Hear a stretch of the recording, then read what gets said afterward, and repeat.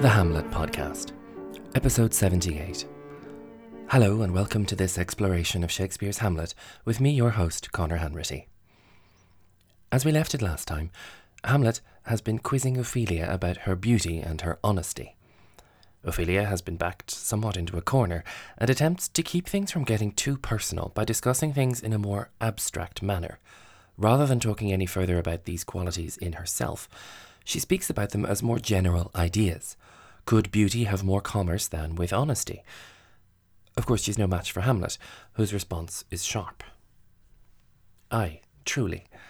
For the power of beauty will sooner transform honesty from what it is to a bawd than the force of honesty can translate beauty into his likeness. This was sometime a paradox, but now the time gives it proof. This is a rather long sentence, and it's certainly clearer when you see a live actor performing it rather than trying to read it on the page. What Hamlet is saying is that there is a significant difference between beauty and honesty. Beauty can transform honesty into a prostitute a whole lot more easily than honesty can reclaim the good reputation of a beautiful whore. Hamlet says that it is a paradox because, of course, the standard feeling would be more along the lines of what Ophelia has said, that beauty and virtue, or honesty, are of course suitable companions. In Hamlet's mind, women are frail and fickle and faithless, as he's mentioned earlier, and anything but honest. And so paradoxically, he believes that beauty added to honesty adds up to more lies. And the time gives it proof. Look around, he's saying. Our own time and current circumstances make this very clear. A lot of Hamlet's anger in this scene is still directed at his mother, but in his mind he's already expanded it against all women, Ophelia among them. Hamlet is trying to unravel the paradox between beauty and truth, because he fears that beauty, real or assumed, makes men liars. And he even suggests that he himself has fallen victim to it, as he finishes his line. I did love you once. Ophelia's response is telling. Indeed, my lord, you made me believe so. With all of Hamlet's strange behaviour, it sounds like she's starting to doubt him too. That everything was either play acting or madness, that perhaps Hamlet isn't honest either, and all of this sophistry about beauty and things is some kind of game he's playing on her. Hamlet's explanation continues. You should not have believed me, for virtue cannot so inoculate our old stock, but we shall relish of it. I loved you not. It's almost an echo of Polonius's instructions back in Act 1 when Hamlet tells Ophelia she should not have believed him. He then uses a metaphor from plants and their care. Virtue cannot so inoculate our old stock, but we shall relish of them. Hamlet is saying that no amount of virtue from Ophelia is enough to inoculate against the badness in himself, that people are always rotten, and that they relish in it. Our old stock is our humanity. It can't be avoided. He's been tricked by her beauty, so whatever love he professed wasn't love. Ophelia replies, I was the more deceived. It's interesting that Ophelia's responses are crystal clear replies to Hamlet's rather complicated ideas. She does understand him, it seems. She has acknowledged that perhaps Hamlet was only trying to make her believe he loved her, and now she seems to acknowledge that the deception could have been two-way. Hamlet now launches into one of the most famous speeches in the play. Get thee to a nunnery. Why wouldst thou be a breeder of sinners? I am myself indifferent honest, but yet I could accuse me of such things that it were better my mother had not borne me. I am very proud, revengeful, ambitious, with more offences at my beck than I have thoughts to put them in. Imagination to give them shape, or time to act them in. What should such fellows as I do crawling between earth and heaven? We are arrant knaves, all. Believe none of us. Go thy ways to a nunnery. Where's your father? As with so much of what Hamlet says, there are multiple meanings in play. A nunnery is a convent, a place of religious seclusion for women, where nuns had very little contact with men or the outside world.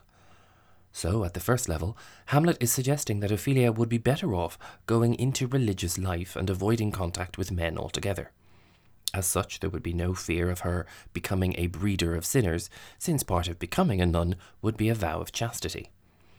Since Ophelia is beautiful, her beauty will lead men to lie, since beauty conquers honesty, as he outlined moments earlier, and therefore the fair Ophelia would also be better off in religious seclusion, where her beauty could not breed sinners, simply by leading men to lie and flatter her. There's also a persistent reading of the word nunnery that explains that in Elizabethan slang it was a word for a brothel. If this is the case, Hamlet is telling Ophelia she's no better than a prostitute and that she'd be better off in a whorehouse. It's a powerful idea, but with so much discussion of breeding and honesty and the dangers of men, for me it doesn't quite yield as satisfactory a reading in and of itself. If the inference is there, or the echo of this contemporary slang, then it's certainly very powerful. Hamlet's distaste for women and any vows they make seems all the more absolute if nuns are no more trustworthy than prostitutes anyway. Hamlet's not just going after women in this speech, as he saves plenty of comment for himself. He insists that Ophelia would be better in a nunnery not just because of this thorny contest between her beauty and all truth, but also because he himself is an awful rake. I am myself indifferent honest, but yet I could accuse me of such things that it were better my mother had not borne me. I am very proud, revengeful, ambitious, with more offences at my beck than I have thoughts to put them in, imagination to give them shape, or time to act them in. What should such fellows as I do, crawling between heaven and earth? We are arrant knaves, all, believe none of us. He says he's only moderately honest, or virtuous, or even truthful. But he could accuse himself of some things so terrible that it would have been better that he had never been born. He explains that he is very proud, revengeful, ambitious, all fairly clear, with more offences familiar to him, or at his beck, than he has brain space to think about them, imagination to plan them, or time to commit them. For the moment we assume these things are still in his head, but he is technically planning to kill the king, his uncle. He wonders what business someone like him has even being alive at all. What should such fellows as I do crawling between earth and heaven? Having already summed up his feelings on women, he hasn't much better to say about men. We are arrant knaves all, believe none of us. A knave, by definition, is a dishonest man. So, after all this conversation about beauty and truth, Hamlet says that men are fundamentally untruthful. So Ophelia would absolutely be better off in a convent, and he tells her to go thy ways to a nunnery. The last line is as crucial as it is vexing. Hamlet asks, "Where's your father?" The big question is whether he's aware or not of being overheard. If he knows that Polonius and Claudius are listening, how does this change what he's saying?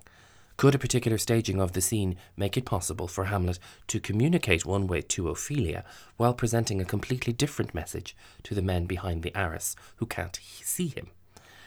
Does Hamlet realise that Polonius is nearby only when he asks this question, or does he know any earlier? Hamlet told us earlier that he'll be putting an antic disposition on, but Ophelia certainly doesn't know about this. His behaviour towards her in this scene will lead her eventually to the conclusion that he is going mad. But to us, who are aware of the different levels of reality that are being presented, it can appear as what Isaac Asimov called a crescendo of cruel sarcasm. Hamlet's fixation on the divide between beauty and honesty is certainly inspired by Ophelia's own beauty and the dangers he foresees for such a pure girl in such a rotten world. But is it also motivated by his realization that she herself, despite her beauty, is part of this trap? Is she even a willing participant? Hamlet's anger only continues to escalate as he wonders just where Polonius might be, and we will see where this terrific scene leads in the next episode. For now, thank you very much for listening, as always, and do be sure to sign up for the mailing list, which will be going out at the start of next month. You can do so on the main page of the website, thehamletpodcast.com, where you'll also find links to all of our previous episodes, show notes, and the full texts of all the scenes we've already discussed.